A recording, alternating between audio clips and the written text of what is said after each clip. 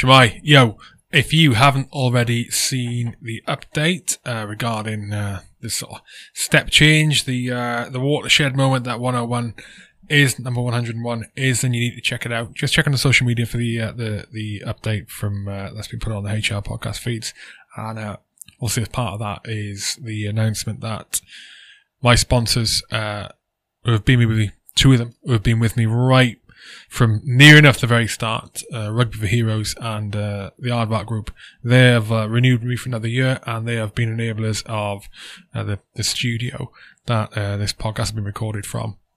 So a studio specifically for use by Hugh and for the HR podcasts and Leading Mind series, and also for local community and Old Leamingtonians RFC, on which the grounds the studio is based. So gives me great pleasure to tell you that my sponsors today are Rugby for Heroes, a not-for-profit organisation formed by keen rugby players out of Old Leamingtonians RFC. They're also the inimitable person who is behind, who is at the helm of Rugby for Heroes, Mike Valance. He is also one of the founders of the Forces Barbarians RFC, the rugby club for HM Forces veterans. Rugby for Heroes were formed in the wake of the death of Private Joe Whittaker in 2009, after he was sadly killed on operations with the Parachute Regiment serving in Afghanistan. Rugby for Heroes organise fundraising events to raise money for military charities. They organise and conduct 1 to 2 events a year, although they're trying to step those up and do more events, but COVID put the kibosh on that. But considering they only do 1 to 2 events a year since their inception, the fact that they've raised over £110,000 for military charities is a staggering amount of money. That's how much effort goes into the events and the charity fundraising that Mike and Rugby for Heroes do. They did have a load of events lined up for this year. They fell by the wayside because of COVID, but the team at Rugby for Heroes are intent on trying to get something done this year still. So their events range from supper clubs to beer and drink festivals to rugby festivals and rugby matches. You need to keep up to date with what's happening with them online to wait for these new dates to be announced for the next event. And you can do that by going to their website at their website is not at you. It's rugbyforheroes.org, rugbyforheroes.org, but the social media is at you, at rugby4heroes. So keep up to date with Rugby for Heroes. Definitely follow them on Instagram. They're on Twitter. They are on Facebook at rugby4 heroes. And I shall see you at one of their future events.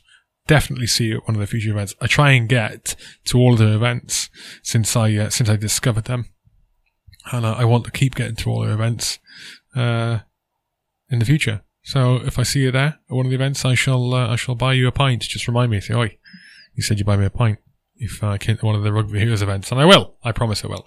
Thank you to Mike and everybody at Rugby Heroes for supporting the podcast, supporting the military community and everything you do, and it's great to be associated with you guys. Also sponsoring the podcast today are the Aardvark Group. Another sponsor has been with the podcast from the very start, near enough. The Aardvark Group were founded in 1982. I was like 1 year old. It was done so with the express objective of developing a mechanical landmine clearing system, which would meet the design criteria which its founders considered to be the prime critical factors, namely for the clearance of all known anti-tank and anti-personnel mines, landmines using mechanical manual means, and the location identification and disposal of all munitions and unexploded ordnance. In the process of developing the design criteria for mechanical landmine clearance equipment, it rapidly became evident that there were 2 distinct and mutually exclusive applications, which were minefield breaching under combat conditions and also post-conflict and humanitarian area clearance. The consequence of their design philosophy has been to produce the most effective specialised vehicle for the destruction or detonation of landmines, while permitting the flail system to be adapted for attachment to a minefield breaching system. For more than 5 decades now, the Aardvark Group has developed technical innovations which support operators fighting at the front line of conservation and the protection of natural resources using the principles of detect, protect, and defeat. Detect. The Aardvark solution encompasses the insight and foresight detection systems for the detection of explosive remnants of war. Protect. The Aardvark solution delivers protection of conservation zones through the deployment of their invisible borders solutions. And defeat. The Aardvark solution utilizes advanced drone and counter-drone systems to detect hostile activity, protect the conservation habitat, and defeat any autonomous threats from the sea, the land, or the air. I've seen their drones in action. These things are beasts. These are not back garden little quadcopter you got for 40 quid. These are absolute beasts at what they do. Amazing pieces of kit.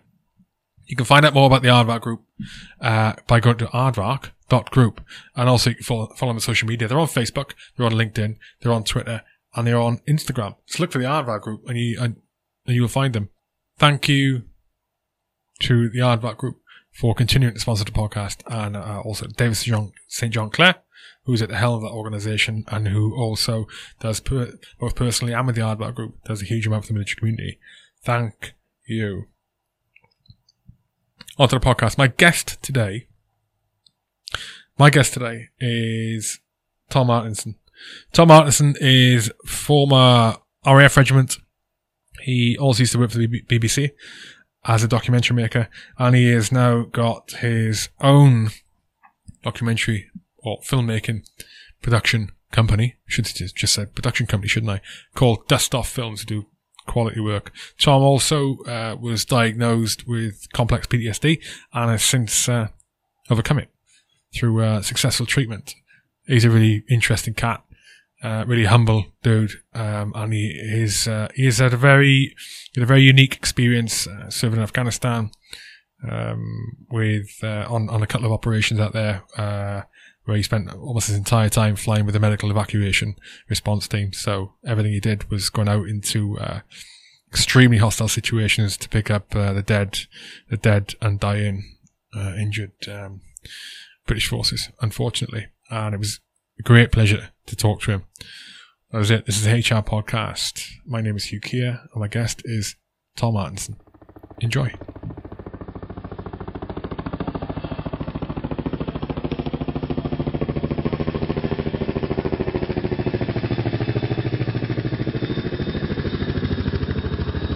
I mean, we could stand toe-to-toe with everybody else once we finish the 5 Miler of Death, so... You were saying you know that guy, don't you? Everyone knows that guy. Where am I? Hang on, I'm not plugged in again. Yeah, but as Raf Reg, yeah, I thought, no, it wasn't you that knew him personally. The 5 Miler, it was Bags. Bags, his business partner, knows him personally. Yeah. Congratulations for being the first Raf Reg guy on the podcast, by the way. Thanks, and what do you think of the 5 Miler Death? Well, that whole thing is just total bullshit. It's like the last day of your live field firing, you do a march to where you start the range. So it's just like it's just a normal morning's fizz, and then that video turned it into this like absolute monstrosity that's going to haunt the RAF Reg for the next 100 years, unless it gets disbanded in the next 10, which it may well do. So there is no 5 Miler Death? No. Why did he say that? I have no idea. It just boggles my mind, because you have the last part of your training is field gunners, and the last day is the like flight attack or platoon attack. So it's just another day on the range. There's no like, this is the big final march of your training or anything like that. It's just walk to the range and go and throw grenades at things. There is no 5 Miler of Death, and there definitely isn't now after that. The weird thing is, the weird thing is about this is that because he said that and that video came out, yeah. I thought that the RAF Reg must have a 5 Miler as part of their like selection process or whatever, but there's not. Yeah. And now, but no. Loads of people now think they must have a 5 Miler or something. Yeah. No, it's not part of the It's nothing to do with it at all. How long did you serve at Raffridge? So just short of 6 years, so 5.5 years really. So joined when I was 17, 2007, and then left like 2012, late 2012. So How did you find it? I think depending on when you joined, you had a very different experience. So I did 2 Afghan tours, and because of the type of work that I was doing, I think my experience is probably very different to lots of other people. So, I mean, I spent a lot of time on MERT, and obviously I don't really know anyone that came off that job in quite the same mental state that went onto it. So it's, I think in the Rough Reg you could have a very easy time or a very difficult time depending on when you join. For us, it was probably quite a difficult time, really. So for your entire time on both tours in Afghan, you did it almost entirely on the medical evacuation response team, right? MERT. I did a lot of time on it, but not the whole thing. So we would rotate through different jobs. But on my first tour in 2009, we went out as like a forward. There was one flight of us went out early, and because we were the first people to start doing MERT, it then became, or the first Rough Reg people to start doing MERT, it then became sort of easier to keep those same people on there for a lot longer because we'd done more medical training, we'd spent more time with the crew and things, so it just sort of made sense to put those people back on again, and then that carried on the second tour as well.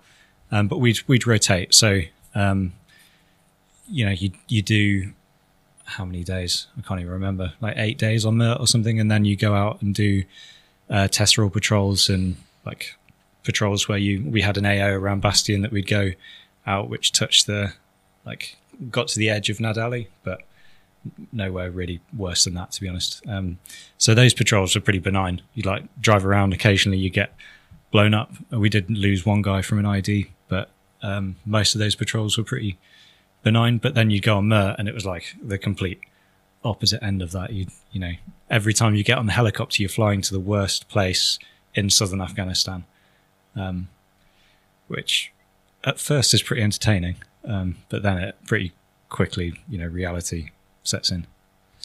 Yeah, we did when in 2006 when we went on that tour, and it was just this 3-par there, obviously in the accident deck supporting us. We would man that. So yeah. But as you said, it just fell to whoever was the unit in Bastion at the time, because we, as much as we could, we would try and rotate in and out of. We would try and rotate through areas. Obviously, some places it wasn't possible, but they were trying for respite, for reasons you can't keep. No matter what the job, it's not very good for your mental health. But in anything, and not just in the military, you're doing the same job day in day out, right? Exactly. And particularly when we're talking about arduous tasks. Was it called the MERT in 06? So there was IRT, which was immediate response team. It was IRT. We called it IRT. It might have been a MERT at the time. Either way, it rotated through, and I didn't realize. So it makes sense though. If it makes sense for that task to fall as the troops in Afghan got bigger, it makes sense for that task to fall to whatever unit is sort of IC Camp Bastion, doesn't it?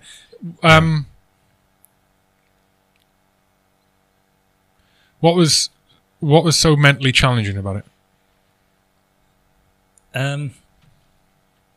That's probably quite a big question, actually. You're a big boy. You're a big boy. You can handle it. Come on. So, I think, it's just like being a paramedic or anything. You're seeing really, really traumatic scenes day in, day out. And the majority of it you can kind of distance yourself from because it's just, you look at a body as like a car. It's like, which bit's broken? Like, where's the oil coming from? We'll stop it. But then occasionally you'll get something like, you'll see someone who's their boots aren't issue. So you now think that person had to go into a shop and decided he wanted those boots.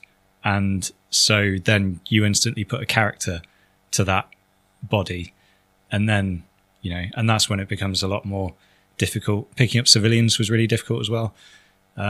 picking up special forces I found difficult, because you'd look at a person who's like dedicated their entire life to being, the best soldier they can be, and they are like incredibly fit at the absolute pinnacle of what they're capable of as a human being, and then they're just blown to pieces and all of that work is undone. So that was very difficult to see as well. Seeing anyone in a really bad state is never a pleasant experience. But when you've got people that started here, like that morning, they woke up and they were here, and now for the next 5 years, they're going to be, well, like minimum 5 years if they survive, they're going to be right down here. So like seeing like people's, every time the radio would go, it would be the worst day of someone else's life. And, once that gets into your head, it becomes very difficult to then shake it. And, Mert goes from being this kind of cool job, flying into firefights, getting shot at, saving lives, to then just being like, oh, I've got to see it again. And every time the radio goes, it's like, oh, fuck, okay, someone else has like lost their legs or whatever. And the other thing that would, because we would rotate, and one day we were out on patrols and the next day we were in the back of a helicopter watching people that had been blown up and shot. When you go back out on the patrol, you're thinking like, that could be me. And so there's loads of different levels. And even though the area that we were working in was pretty relatively safe in comparison to what guys were doing in the green zone, it still was quite difficult to sort of deal with. Well, I found, I'm sure there were other people that were better than me and other people that were worse than me, but it's difficult to deal with. Yeah, I can imagine. It's something I hadn't thought about before like that. So I'm thinking about that repetition of the activity, and I was sort of not comparing it, but I was realizing it's when you're on most of my time was in patrol bases and stuff like that on the tours I did, and you sort of have the same thing. It's like, man, you got to go back out there. It's a nightmare. But what's different, I think, to what you're talking about, the medical evacuation stuff, is that every single time you go out, it's because someone's in clip, and when you go out on patrol, you don't get a casualty every time. You get, depending where you are, you get a lot of casualties frequently, but you don't get it every time. And on the second, third tours onwards, you wouldn't necessarily get shot at every time either. So to have to go out and deal with that, that must be hideous. It's something I would not like to do, especially when you start. One of the things we do, I think, when people do, is when they have the experience like catastrophe.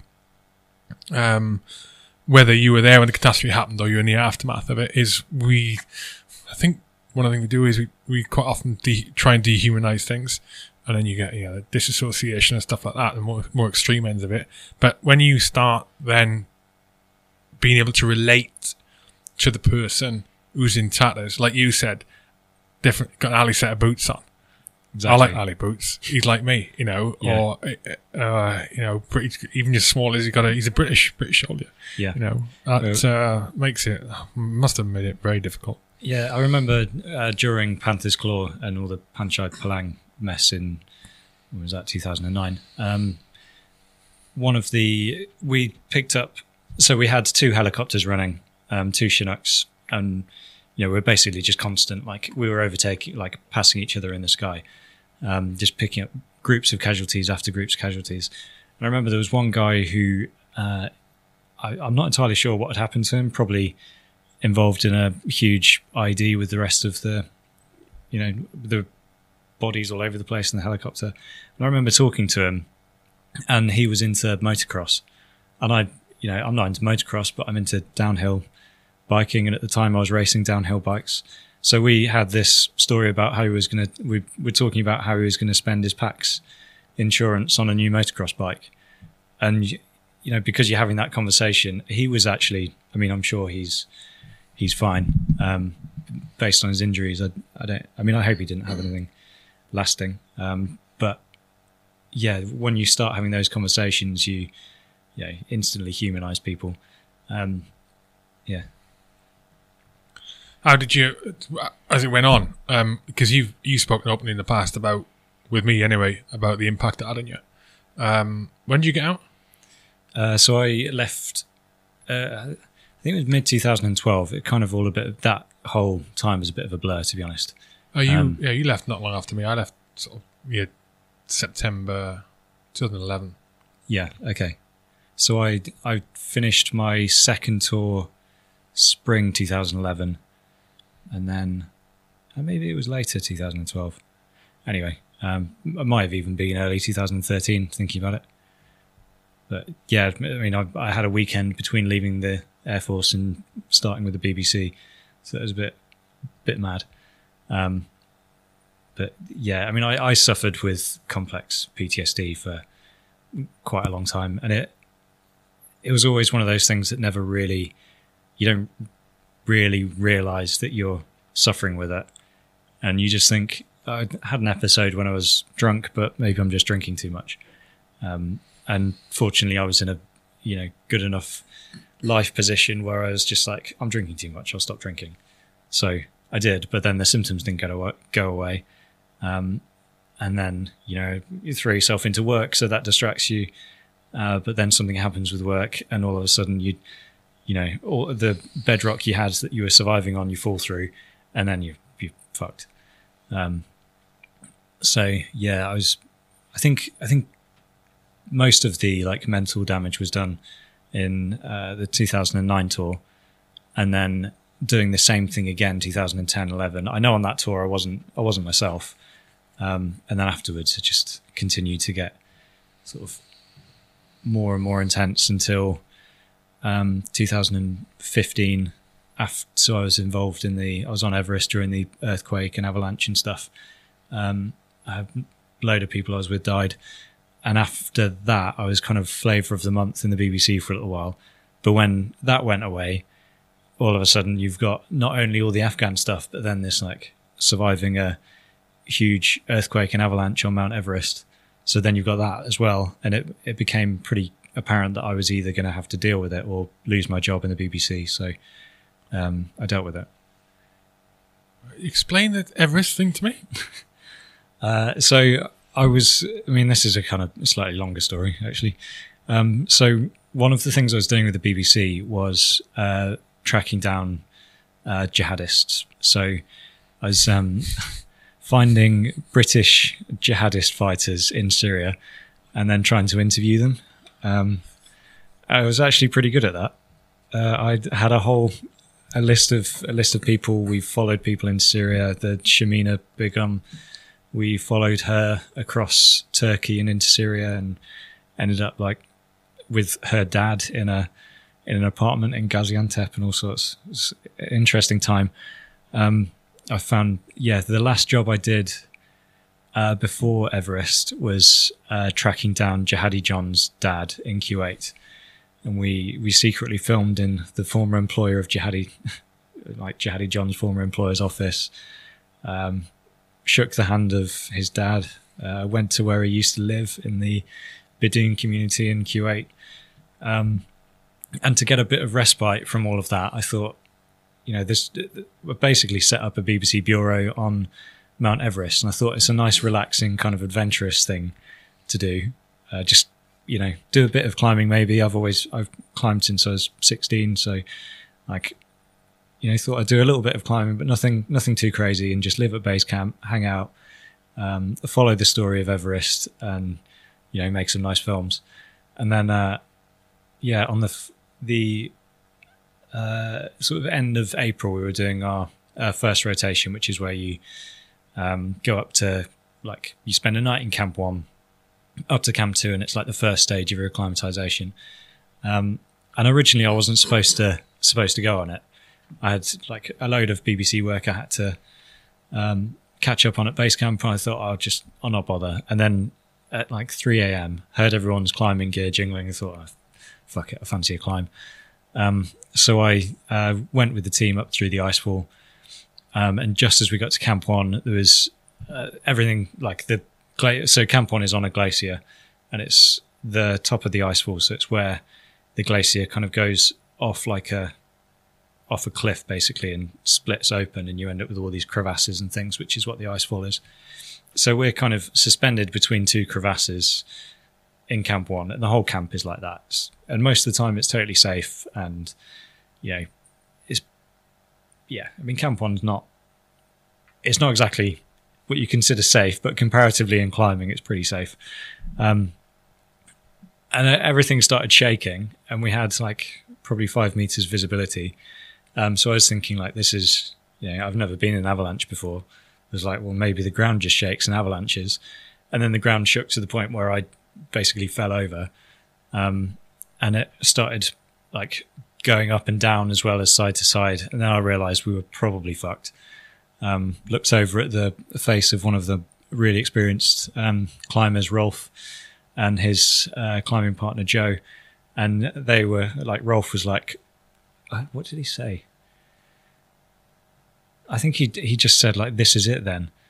And like, if someone that's that experienced in climbing is saying this is it, then I was pretty confident that was it. So I was absolutely sure I was dead. Climbed into the tent, pressed record on the camera, and just sat on the floor and waited to die. So you were sitting above, you were above a massive drop. Yeah. And the tent was, why is that? The tent was suspended on a platform. How many of you are on the platform? So the way Camp 1 sort of works is you have like ridges, and between the ridges, chances are there's a crevasse because it's where the glacier opens. So there's like rows of tents on the top of these ridges with crevasses in between, and there's safe bridges and ice bridges and safe ways to walk between them. So in Camp 1, I think there's about, I can't remember exactly, there's more than 100 people there, other climbers. I mean, Everest is a busy place, and that was the first day that everybody decided to climb. So it was busy, but on, in our team, the tents are really spread out though. So, you're probably talking like a kilometre from one row of tents and the highest tents and the lowest tents kind of thing. So you're really spread out. So in our little bit for our team, there were, if I took a bit longer, I could work out exactly how many, but probably 7, 8, with another few people that were just slightly slower through the icefall. So they were on their way up. So yeah. What happened? What do you think about when you're sitting there? This is the only time. This is the thing with this fight. I can sort of relate to this. The feeling, I reckon. The only time I felt fear when I was serving was when it was a situation where I couldn't do anything about it, and I was literally like, "Oh my god, this could be it." And it was with a mate of Michael Jared. Right, he used to host a podcast with me, and we were under fire from mortars. And at the point, I've explained it before, but there was nothing we could do about it. At that point, there was zero we could do about it. And it's the most horrendous feeling I've ever had, not being able to do anything about it. How was it for you? Yeah, your facial expression is pretty much how it was. It's an odd feeling because I wasn't scared at all. In the one sense, I was petrified. Like, you kind of go beyond fear. It's like you've gone past fear. You're petrified, but that doesn't really count anymore because there's so much other shit going on. And I just felt really disappointed in myself. It was like, why? Because I'm very fortunate in that I have a lot of people that really care about me, family wise. And I knew that by me dying in such a stupid situation, I've ruined their lives. So it was like, I didn't need to climb. Like, Everest is a fucking pointless exercise. It's like completely an exercise in massaging your own ego. So what the fuck am I doing here? And like, I'm going to die for the sake of massaging my ego and just because I fancied to climb this morning. So I was just embarrassed, to be honest. It's like, I just felt really, really stupid. And yeah, so you're past fear and at the point of just feeling like an idiot. Well, mate, you're feeling like that because you're a good person. I mean, when you're about to spank in, and what you're thinking of is other people's feelings. Oh, it says a lot about your character. You got to think about that. You know, what was I going to say then? Oh God, no, I can't remember. What the bloody hell was it? Oh no, yeah, that's right. Yeah, I think in those kind of situations, again, catastrophe. What people do around you as well is a big factor. I mean, you see people screaming and panic. It's contagious in like situations where nothing's happened, and you know you're sitting with a bunch of experienced climbers and they're calm, and you're more likely to be calm. Well, you know, it's you don't freak out. It's probably quite a rare scenario as well. You've got time to contemplate. Yeah, exactly. Yeah, I think I'd rather not have that. No, I'm not sure I would either, but. It's nice to have had that and not had to die. I mean, that's a positive. What happened? Talk me through what happened. So we, because of the weather, we were basically trapped in Camp 1 for 3 days. I can't remember exactly, but I think it was about 3 days. After the earthquake. Yeah, and there were constant aftershocks. So the earthquake triggered a huge avalanche, and the avalanche destroyed base camp, killed. 3 of our Sherpas and 4 people that I knew well, and we thought it was just something that had affected us, but we quickly realised it was actually a much bigger problem below. And I don't think anyone died in Camp 1, certainly not from the avalanche. I mean, maybe I don't think anyone did die in Camp 1 or 2, but in base camp it was not good. How many died in base camp? I can't remember exactly off the top of my head, but I think it was something like 18, but I counted more bodies than that when I got down. So I'd need to check it. I could Google it. No, I can't remember off the top of my head. No. Enough to make a significant impact. I mean, it was fortunate that everyone was climbing, to be honest, because if it had happened the day before, then the area of base camp, which was funnily enough exactly where my camp was, that area would have been full of people, and that area was completely decimated. I mean, it was like a bomb had gone off. My tent had just evaporated. Your kit was still there. Yeah. I found Pelly cases 500 meters away, smashed to pieces. I took photos to Pelly, actually. I'd sent photos to Pelly and they never replaced the cases. Gutted. But no, I found bits of equipment smashed to pieces all over the place. Everybody that was in our camp died. Henry, the expedition leader, thankfully he was visiting another friend's camp, so he was okay. But yeah, the major thing was in base camp. For us, we were, we were trapped there. We couldn't go anywhere. Every time there was another every time there was an aftershock or anything, we'd get avalanched from above. But they were powder by the time they got to us, so it's just like being in a snowstorm. But that was happening probably at points every 20 minutes or so. And each time you get into a bit of a rhythm with it, where you just sort of accept that that's something that's going to happen, and every time there's a little aftershock, the fear's there, but it's just something you have to accept, and it's not like you can go anywhere. So we more or less just had to wait, and then we were running out of. So obviously you need gas to melt the snow to make water. And you don't want to be eating snow because it just cools you down too much. You get really cold really quickly, especially when you're sitting around doing very little. So we started to run out of gas to make water with, and then we got rescued.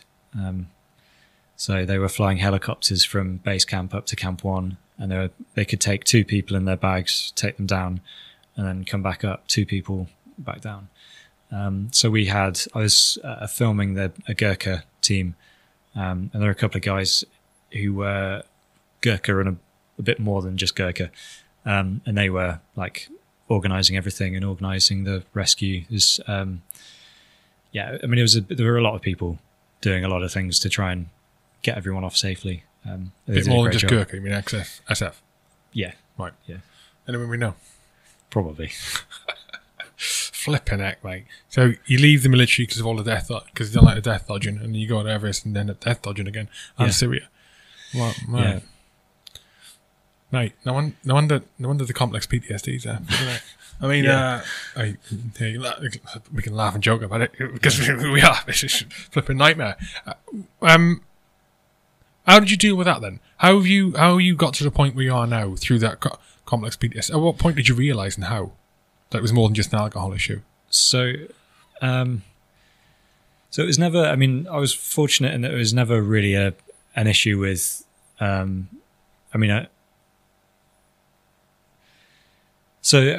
knew really early on. Basically, I went. This was 2011, just after I got back from the second tour. Things weren't great, and then I went to a nightclub with a really good friend of mine, and I had a total meltdown. In what way?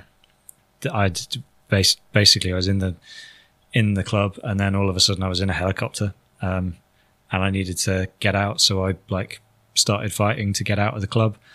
Found my way to the door eventually. Hallucinating. Well, it's a bit more than. It's difficult to describe because you can smell everything. Like aviation fuel was like 100% trigger for me. If I smelled aviation fuel, instantly I was like back on a helicopter. So you have the same emotions you had on the helicopter. You smell the same things. Like you can hear the same, or the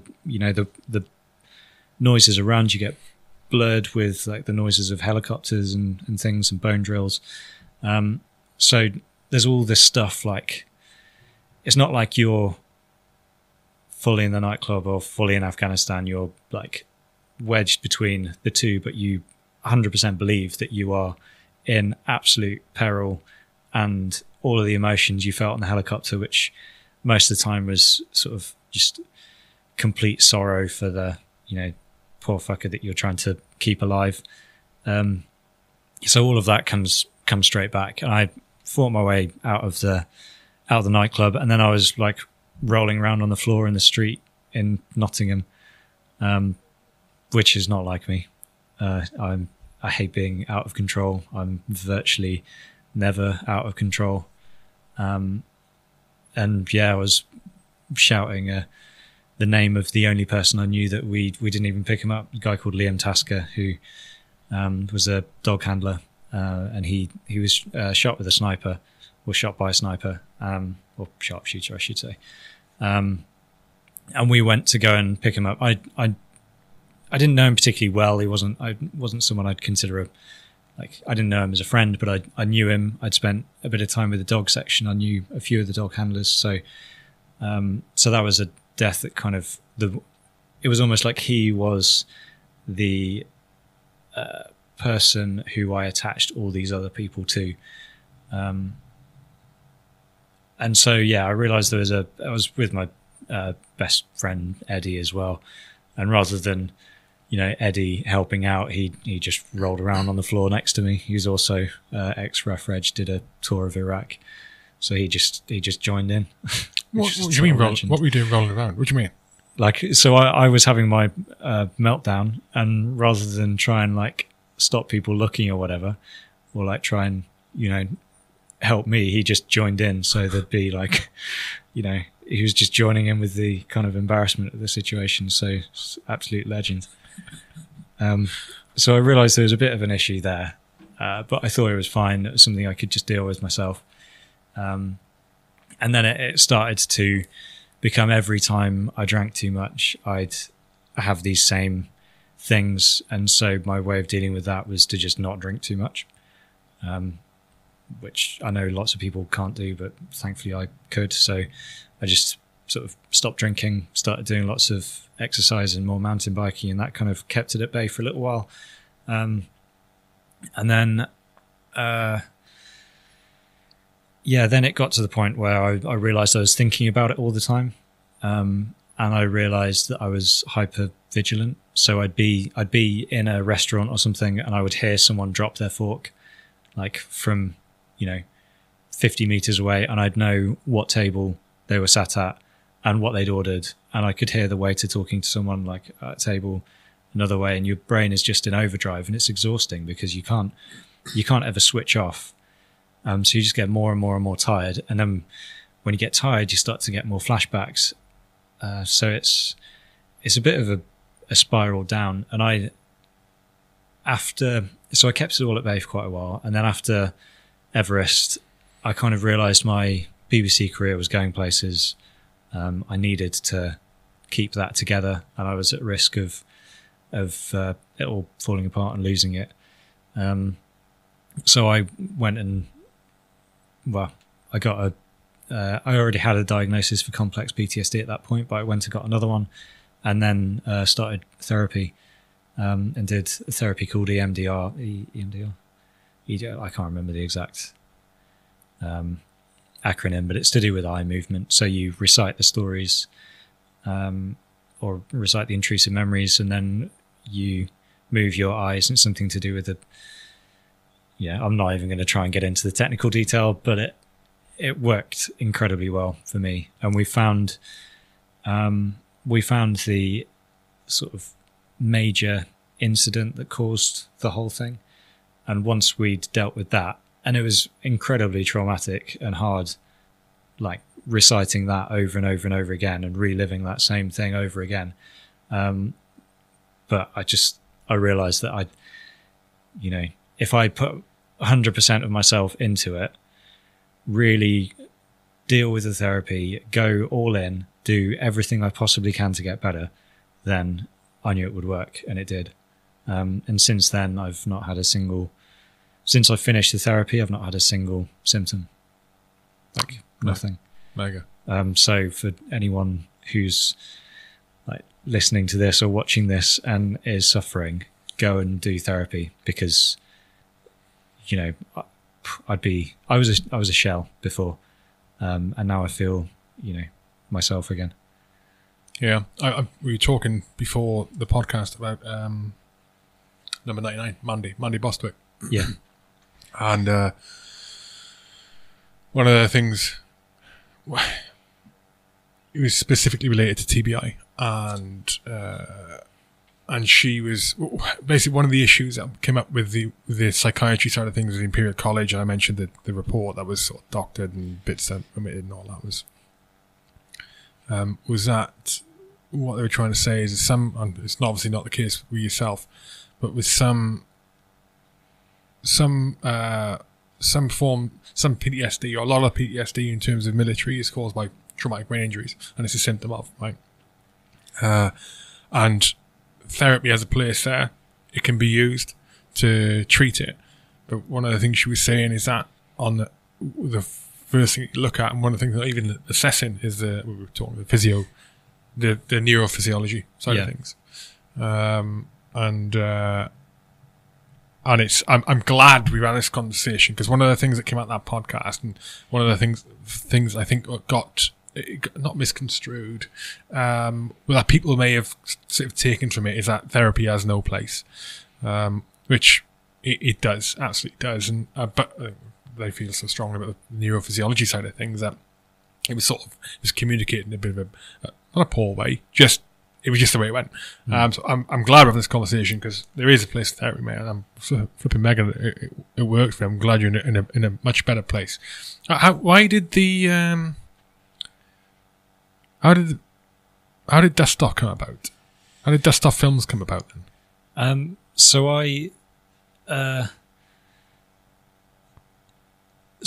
at the end of my BBC career, going to be a bit careful here, but I had a job in the BBC World Affairs unit that I loved. I was a video journalist. I was traveling all over the place, making, my job was basically to go to places where there's breaking news and tell the kind of side story. So I would be with a correspondent and a camera operator, but I would be looking for an extra story there, or an extra film to make, to predominantly for the website and online content. And I loved that job. I was working with like the best people I've ever worked with, like the producers were incredible, the correspondents were incredible, camera operators were just the best in the world. And when I was doing the therapy, my job basically evaporated. So I was concentrating on getting better, so I didn't notice that my job was basically being removed from the World Affairs unit. And so I wanted to move out of that and go into... So one of the things that the World Affairs unit gave me was enough time to be able to do proper investigations and really get to the bottom of what the story was. So I did an investigation that lasted probably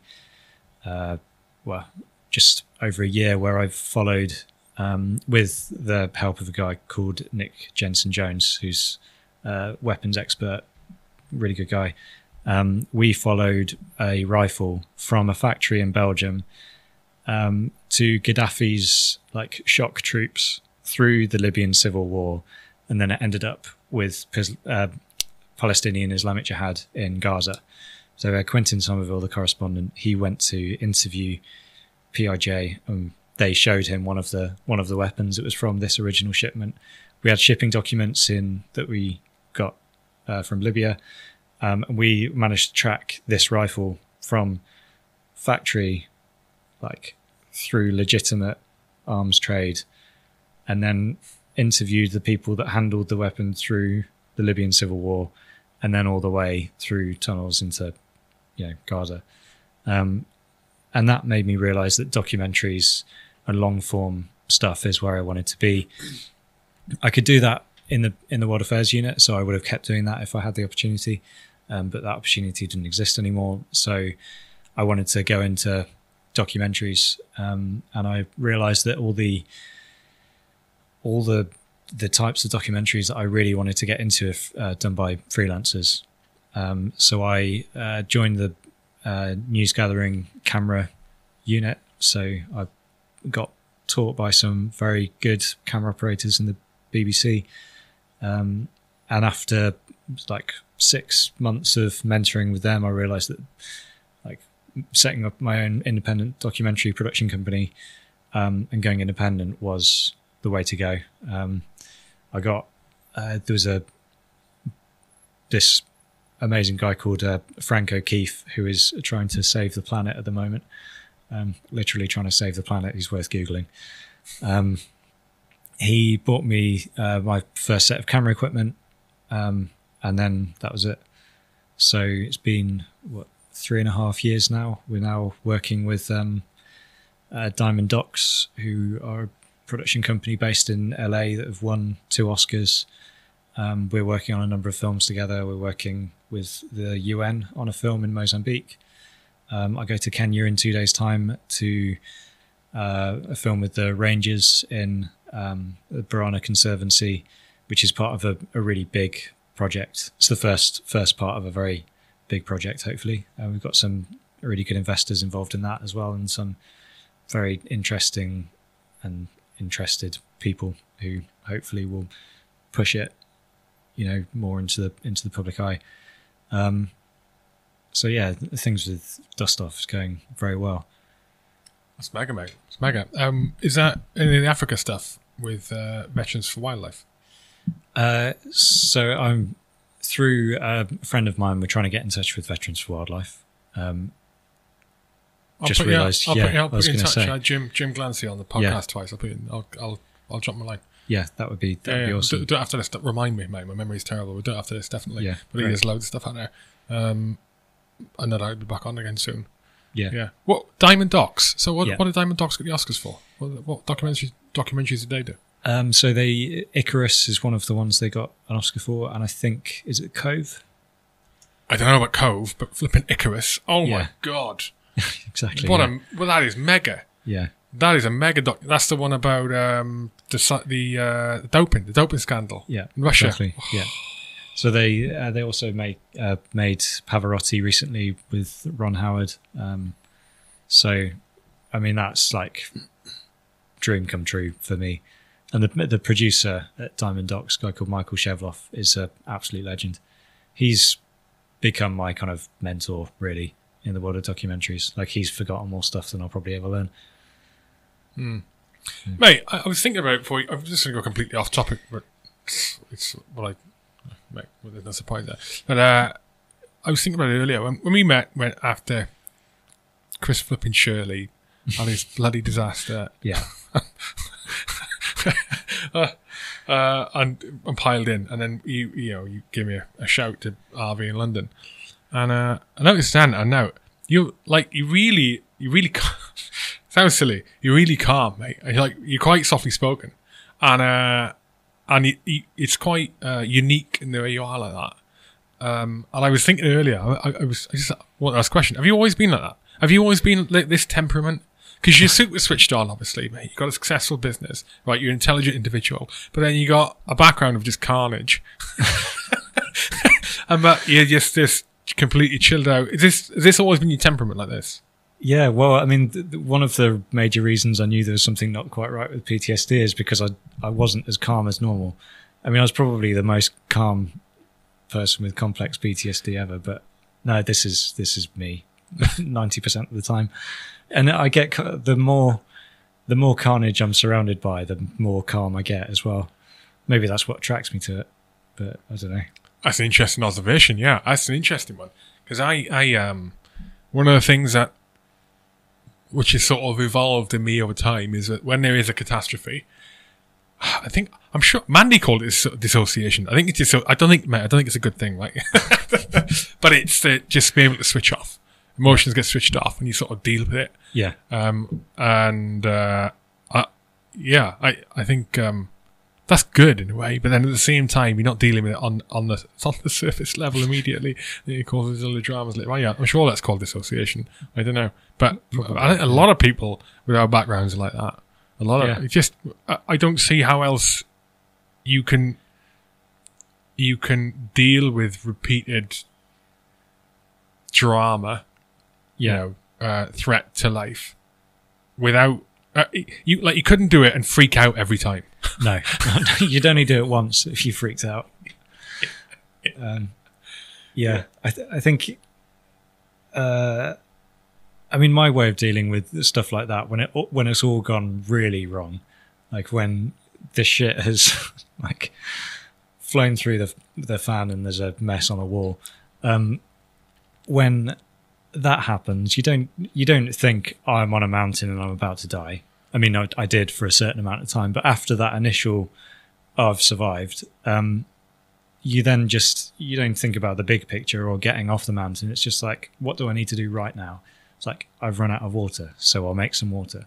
And then it's like, what's going to make my life, now I'm going to survive, what's going to make my life slightly more comfortable? Coffee. Well, I'll have a coffee then.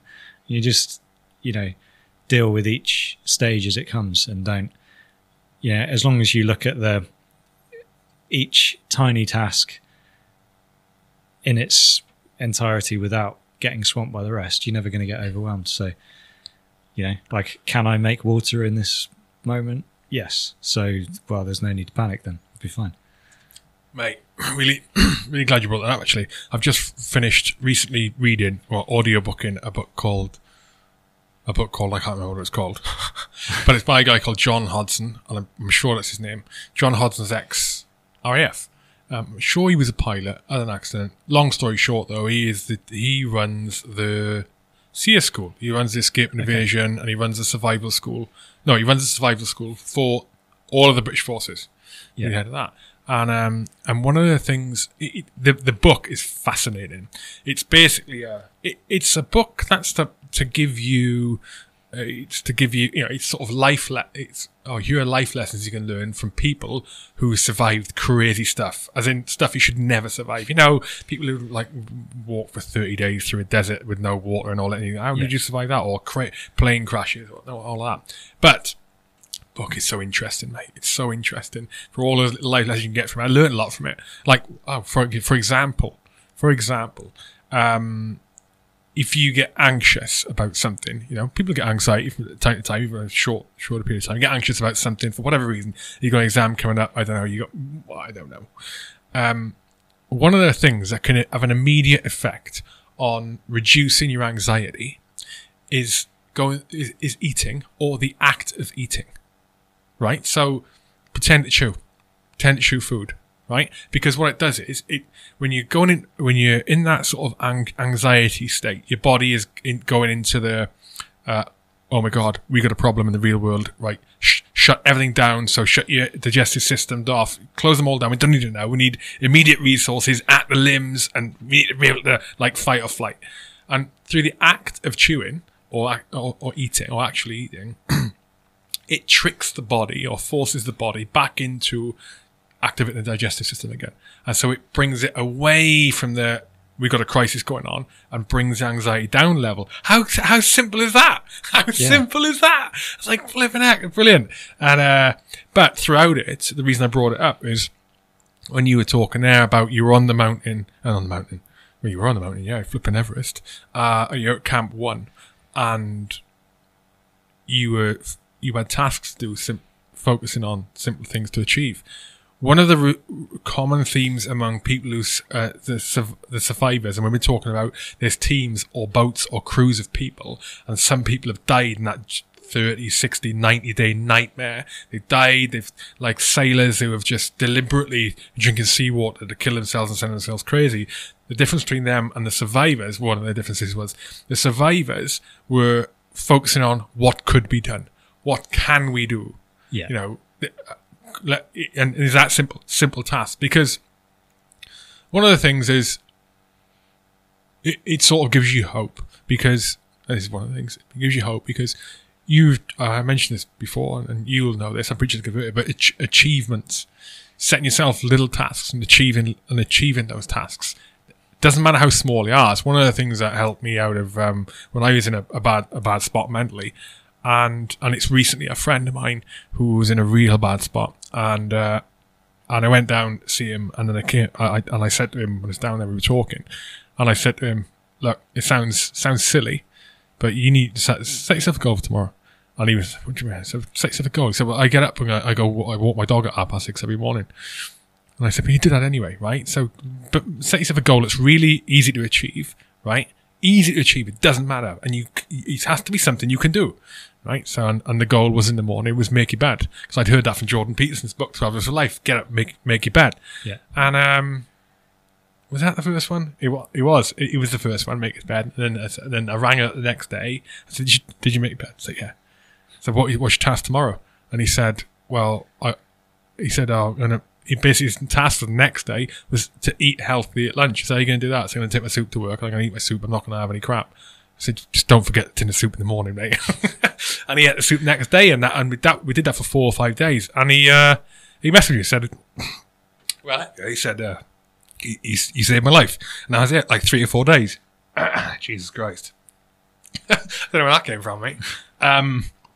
So simple, because he was in a really bad place, and then little tasks. What I was going to ask you before was, do you think it's easier to cope with well, I think I've just answered it, but do you think it's easier to cope with catastrophe, disaster situations when there's less stimulus? There's less stuff to distract you. It's easier to focus? Because the reason I ask is because I find that people these days, especially the younger generations, they're just bombarded with information all the time, constantly, and they're not, my limited experience, they're just not great at dealing with dramas. They just can't think past the first level of solving a problem. Yeah, I think if you're, so recently, I say I'm calm all the time. Recently, I think with COVID and not traveling and not being able to work, I'm pretty confident I was depressed for a couple of months. And when you're in that state, you take on all this like information from places you wouldn't normally take it on, or like someone says something to you and you take it literally as opposed to thinking about it rationally. And when you're not in a great place anyway, then I think you take stimulus in a different way than if you are in a good place. So I think if you're constantly on your phone or looking at Facebook and there's all this crap coming up, and you're dealing with your own like, you know, not. I mean, dealing with an avalanche is pretty easy to do because you like. It's like if you're at home and there is a lion in your living room, you don't care about the fact you've not been able to pay the electricity bill because there's a lion in the living room. Like, you've got to deal with that before you can worry about that and actually get, you know, if your brain is focused on being able to deal with those like life or death situations, then often the normal stuff is much more difficult. And I think if you don't necessarily have those same life or death situations to deal with regularly, then it's easy to sort of, I don't know, take, like I said, take all the other kind of life issues in a different sort of way. I don't know if that makes sense or not. Yeah, it does make sense. Yeah, it's a difficult question, actually. I don't know. I think, yeah, all the really big, the times when it's been life or death for me is like there is no distraction because none of it actually matters, and you just evacuate all of that stuff. Doesn't matter anymore. It's like, I don't care about any of that. I just care about this. As part of that, as part of that way of thinking, and the carryover into when you were suffering with your complex PTSD, did you find that attitude that spilled over into normal life? So in terms of nothing is relevant anymore. Nothing can possibly be a problem or worth getting stressed about, even bothering to think about, because of unless I'm getting shot at or bombed at in the middle of an avalanche, you know, then it means nothing. Yeah, you've nailed it there. It's like, I mean, one of the things that I do struggle with is caring about normal day-to-day stuff, because in the grand scheme of things, it doesn't, like, I feel really confident that I know what's important, and the important stuff I'll put everything into, and the only thing that's really important is people, I think. So I'll put everything into that and maintaining, you know, relationships that I care about, and making sure that, you know, and for me to be able to do that, then obviously a big part of that is making sure that your work is good and you're doing something you enjoy. So as long as I keep that going, then I can afford time to concentrate on making sure that, you know, people I care about are, you know, just, you know, the relationships are maintained.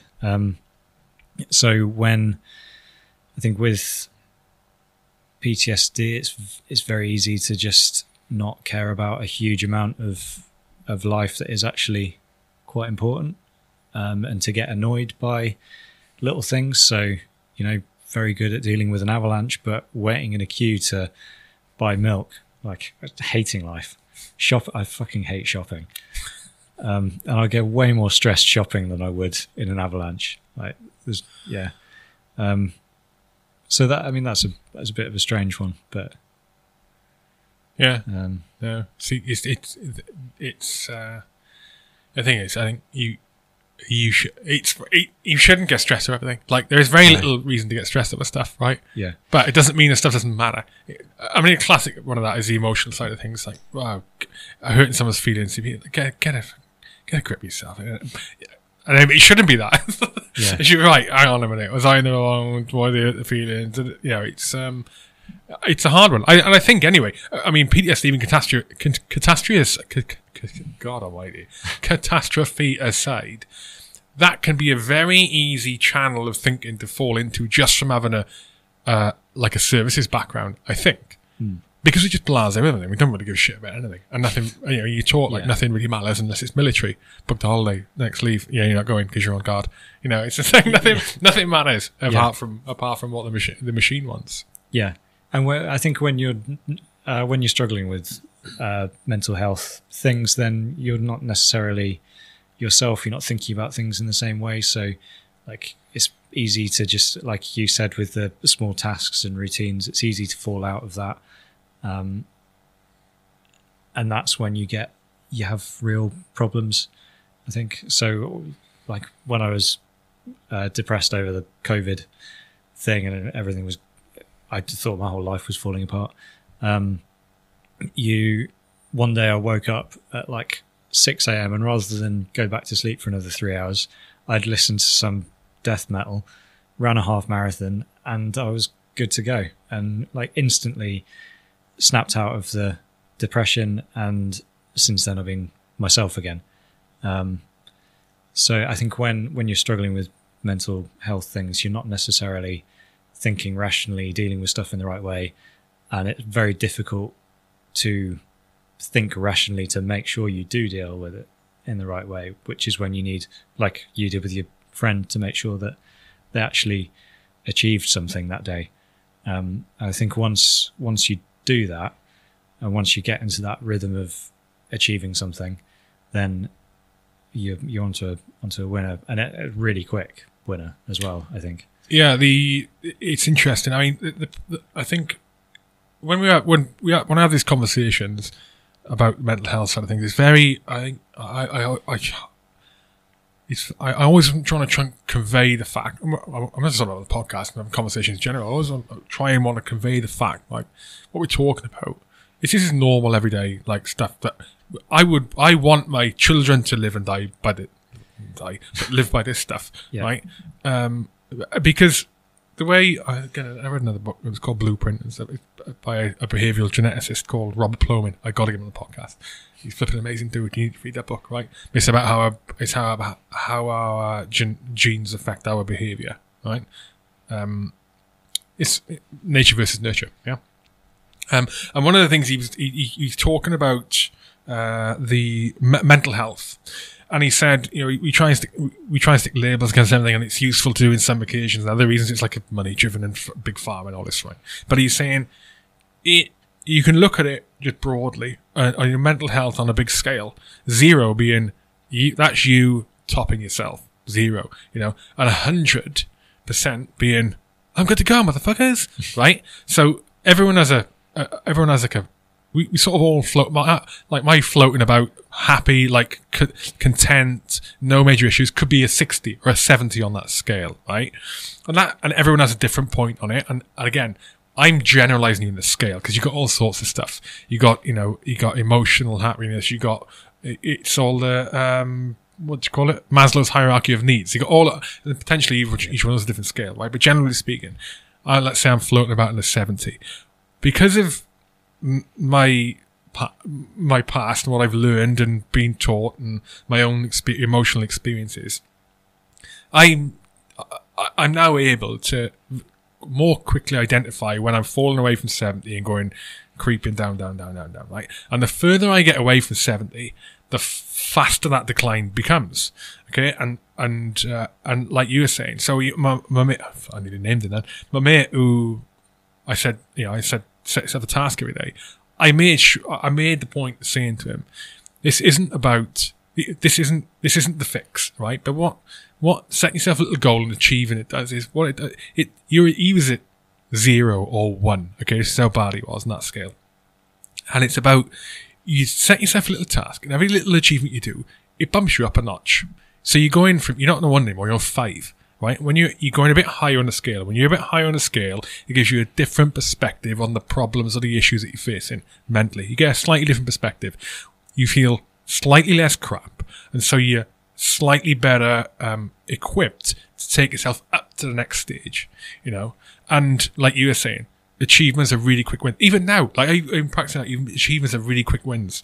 If I'm super stressed, and it happens less now, if I get super stressed and anxiety hits me or something like that, I know why it's happening. I go, I haven't done phys for flipping 2 weeks, for example, and that is just one thing. I can easily identify that. Or I've been drinking too much recently, that's another thing. Or my diet's been crap, that's another thing. But I can just see those in a quick go. And so I'll do a quick win. I'll make myself get into some phys. Not because that's going to fix everything, but it's going to put me in a better mind state. And then, guaranteed, I go out and do a run, or swimming or whatever. Guaranteed, I am sailing through life for the next 4 weeks because I'll keep up the fitness. I'll be making better decisions. I'll be dealing with stress much better. that's what it's about. It applies to everyone. It's like it seems to be just the accepted norm that it's like an underlying level of stress and anxiety or disappointment or discontentment. You don't have to have that. No. You don't. There's stuff that's causing it, and you can bloody fix it. You can fix it. You can't make yourself be. No one is 100% happy all the time, from the millionaires down to the flipping tramps in the street. Right? No one is. Right? Yeah. But what you do yourself is to try and keep you as good as you can be, just by doing those simple things. What's more, you'll live longer. You'll be happier. You're more likely to live longer, which means you're going to be around. You're going to be around longer for your kids, for your loved ones, for your friends. You're going to have more of an impact in your life, more of an impact in society. I don't mean like a grand way, like said Bill Gates, but good people in society are good for society. Bad people are not, right? Ill people are not. You know, I'm not saying ill people are bad people, but they're just not. You know, and the point I'm making is, with these things we talk about, these fixes, in inverted commas, man, anyone use them. And anyone, they're there for everyone. Having a shit day, having a crap day, go for a walk. Go on. Don't normally do it, go for a walk. Yeah. Set yourself a little task. Eat a bit better. Give yourself a healthy meal tonight. You don't have to have a healthy meal every day of your life, but have one tonight, you'll feel better for it. Yeah. Even if you don't like the taste, you'll be like, I had a healthy meal.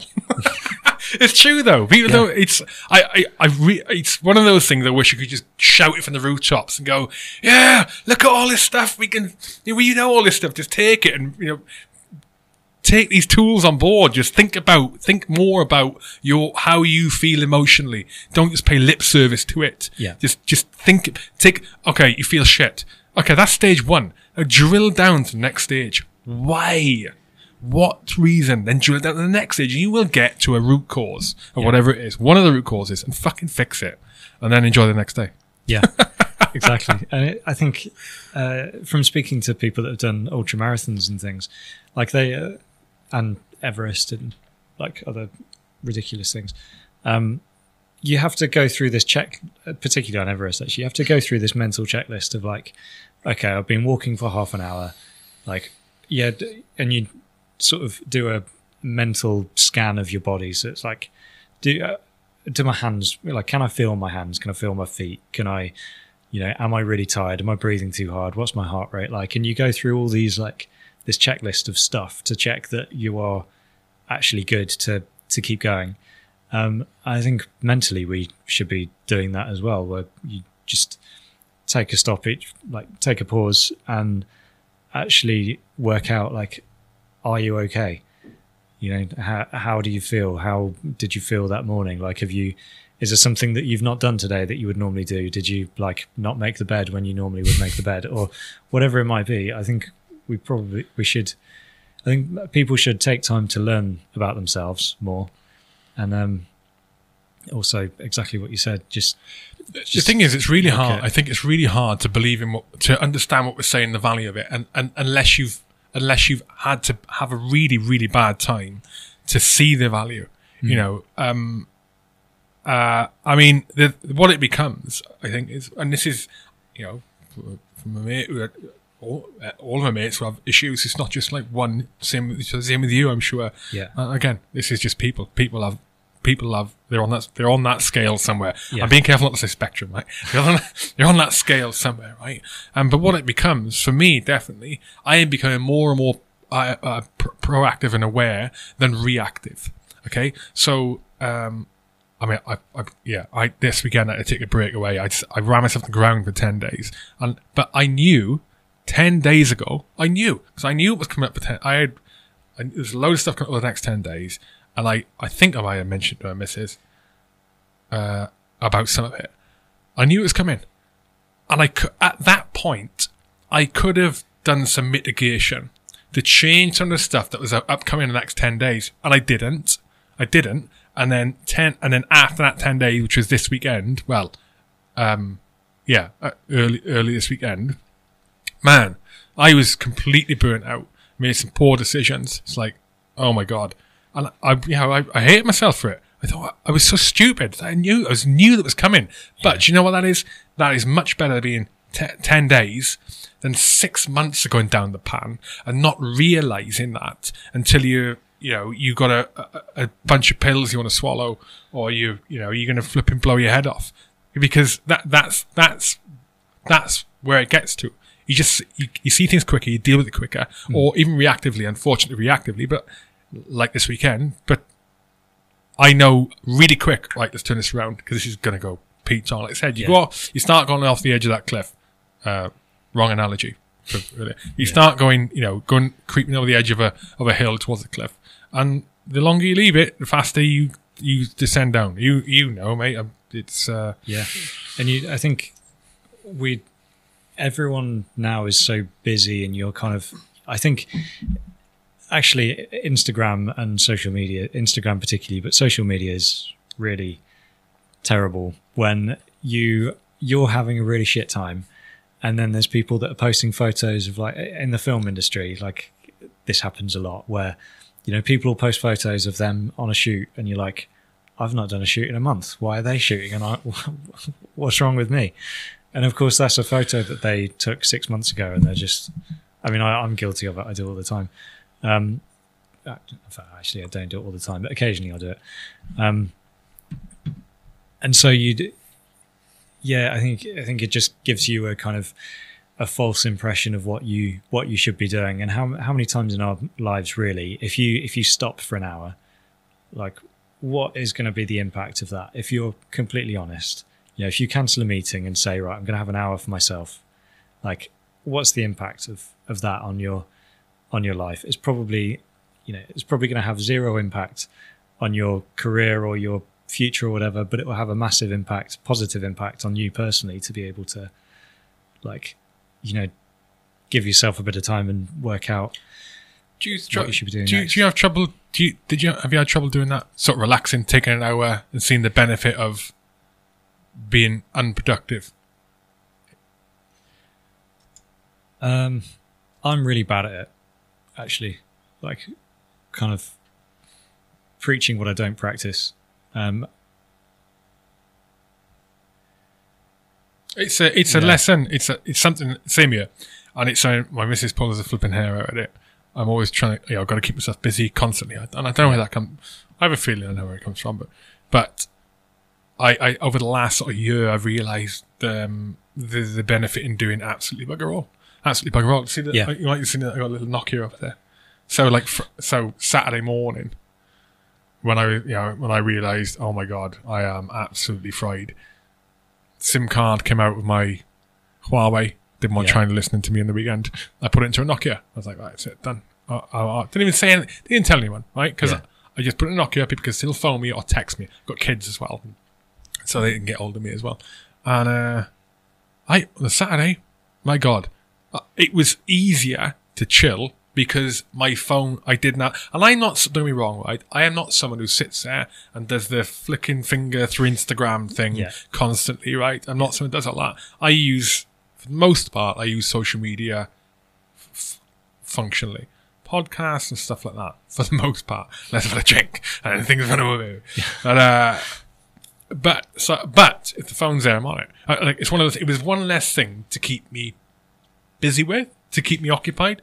So that went off, and I watched, one of the things I can't do, Tom, is I struggle to maintain focus to watch a film if I'm on my own. It's like not going to happen. If I'm with the missus or I'm with the kids watching something, for some reason I can do it. I can sit there and chill like that. On my own, it ain't happening. It's almost, I think, I'm just being lazy. I'm not doing anything. I'm not achieving anything here. On the weekend, because I had a Nokia and my phone was off, that wasn't happening. I tried to keep away from my laptop. Yeah. Got out a couple of times to do some bits and bobs. But I watched 2 or 3 films on Saturday. I just did nothing. 2 or 3 films. It was like, I was flipping heck. That's just like, because I took the SIM card out of my smartphone. I was like, this is brilliant. I actually enjoyed it. Yeah. Watched Sum of All Fears. Never seen it. What a brilliant film. I don't think I've seen it. Proper old up, mate. Brilliant. Yeah. But yeah, it's again, it's just little things that. Oh God, we are so not naive. We're so ignorant in society of our mental and physical well-being and how important it is and how much it can impact the quality of your life. You know, I shudder to think how many people get to the end of life and they just like, man,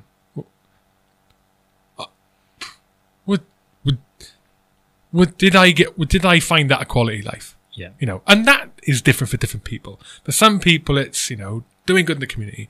For other people, it's just being a good parent. You know, other people, it's turns out and making billions and billions and billions and billions and you know, whatever. But I think we owe it to ourselves to try and give us the best shot at being content when we're on death's door. You know, but we're so ignorant with it now. One of the things I thought was mega with Boris recently, with Boris Johnson, was advocating the fitness.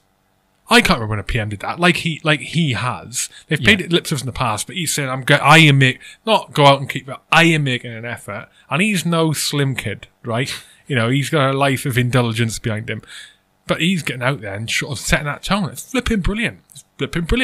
And the only reason I think it's brilliant is because I know the benefits of getting out and being physically active. Even just walking, man. Yeah. You know, I think, so my major, after getting over, well, dealing with the PTSD and everything else, my major take-home point of everything I did on MERT and Everest and all the other stuff is that it can all be over so quickly that you should really sort of, you know, not try and live for the moment and spend every waking second, you know, doing this or doing that, because then you just burn out and you get burnt out and you don't appreciate stuff.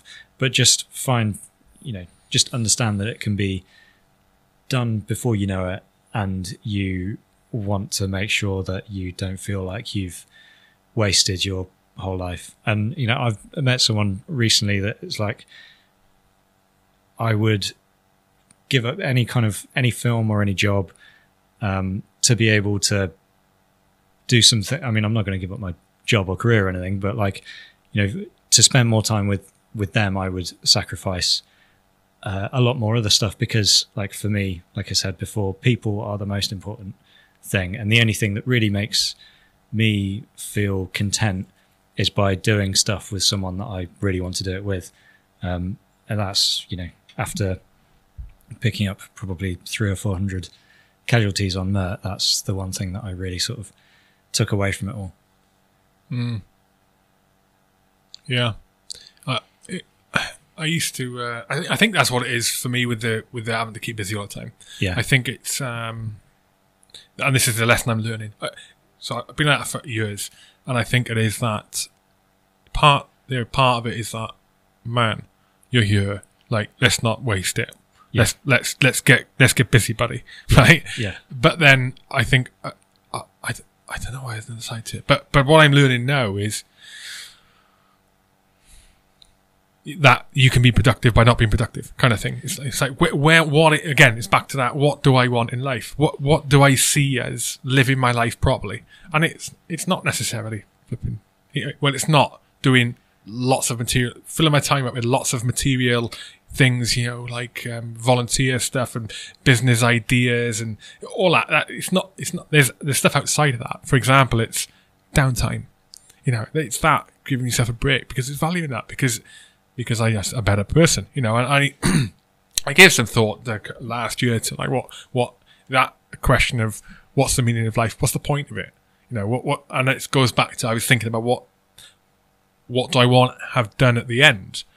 If I were there on my deathbed and they go, what do you reckon? How did your life? What do you think your life was? It worth it? Kind of thing. What do I want to have achieved? And I think it's for me. I think it's just simply, have you been a good person? And you can't be a good person all of the time, but you can flip and well try, you know. And I definitely haven't been a good person in the past sometimes.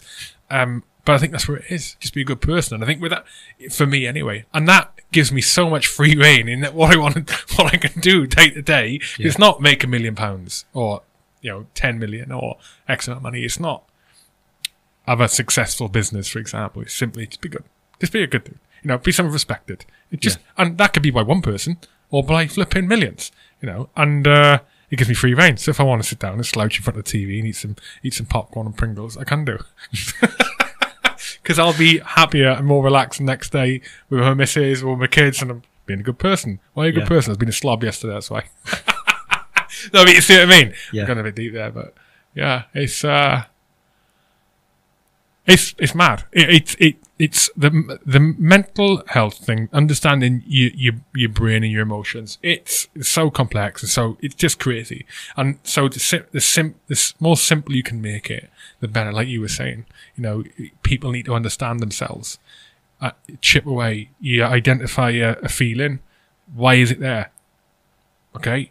No. Why is that reason there? Let's get rid of it. Let's eliminate that, and just be fucking happier, man. There's so many people who are just in absolute clip, and a lot of them don't even realize it. They don't chip away at that. They don't try and look below the first level of unhappiness. Yeah, and everyone feels shit every now and then. Just have to work out how to make yourself feel a tiny bit better. Especially as gingers, mate, all the time, all of the time. You're strawberry blonde.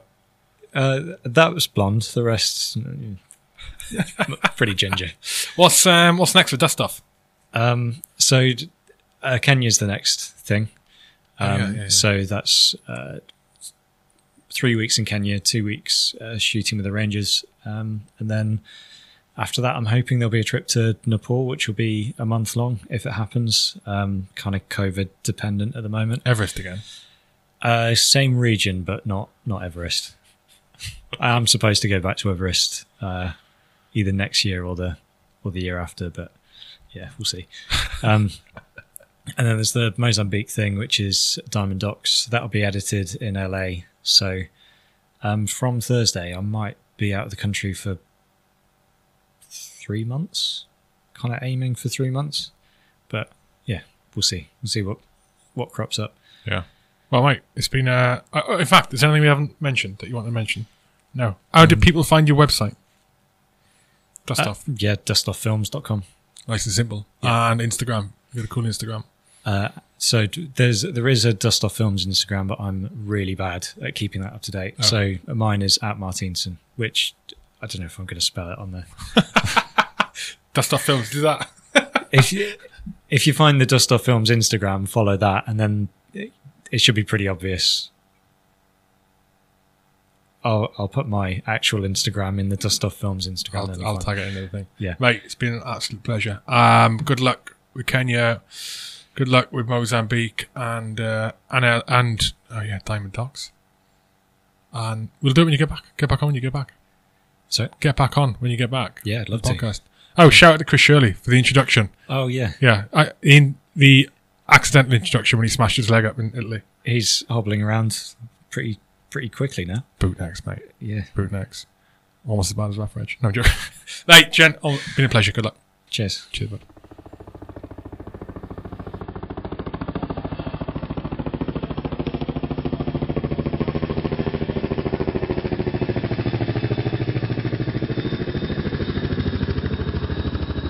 That's it. Thank you for listening. If you enjoyed the podcast, you can support the podcast at patreon.com/HK podcasts, or go on to the website charliecharlie1.com, which is the podcast website, and hit become a patron. And you get access to all the episodes early before anyone else does. And you also get some free stash. You get some exclusive event invites. There's lots of different perks. You should sign up and have a look. Patreon.com/HK podcasts. Also, thank you to our sponsors again, Rugby for Heroes at Rugby4 Heroes on social media. Keep an eye out on their social media and on their website for upcoming events. They are headed by Mike Valance, who's one of the founders of Forces Barbarians RFC, who are tightly tied in now with Rugby for Heroes, and it's a great pleasure to be involved with both those organisations and to have them as a sponsor for the podcast. So thank you. Their website is rugbyforheroes.org, rugbyforheroes.org. Also, thank you to the Aardvark Group, who are protecting and saving lives around the world due to their groundbreaking, industry-leading technology, getting rid of landmines, personnel mines, anti-tank mines, unexploded ordnance, basically, literally saving lives all over the world. Protecting civilians, protecting the military. So thank you to those guys. It's aardvark.group is their website. Yeah, go to aardvark.group. Follow more about those guys. Thank Thank you, Aardvark. Thank you, Rugby Heroes. Thank you to you for listening. Please leave an iTunes review. And you can watch all these episodes on YouTube as well, if you didn't realise. So just go onto YouTube and search my name, Hugh Keir, or you can search for H Hour Podcast and you'll find it. That's it. Until next time. Out.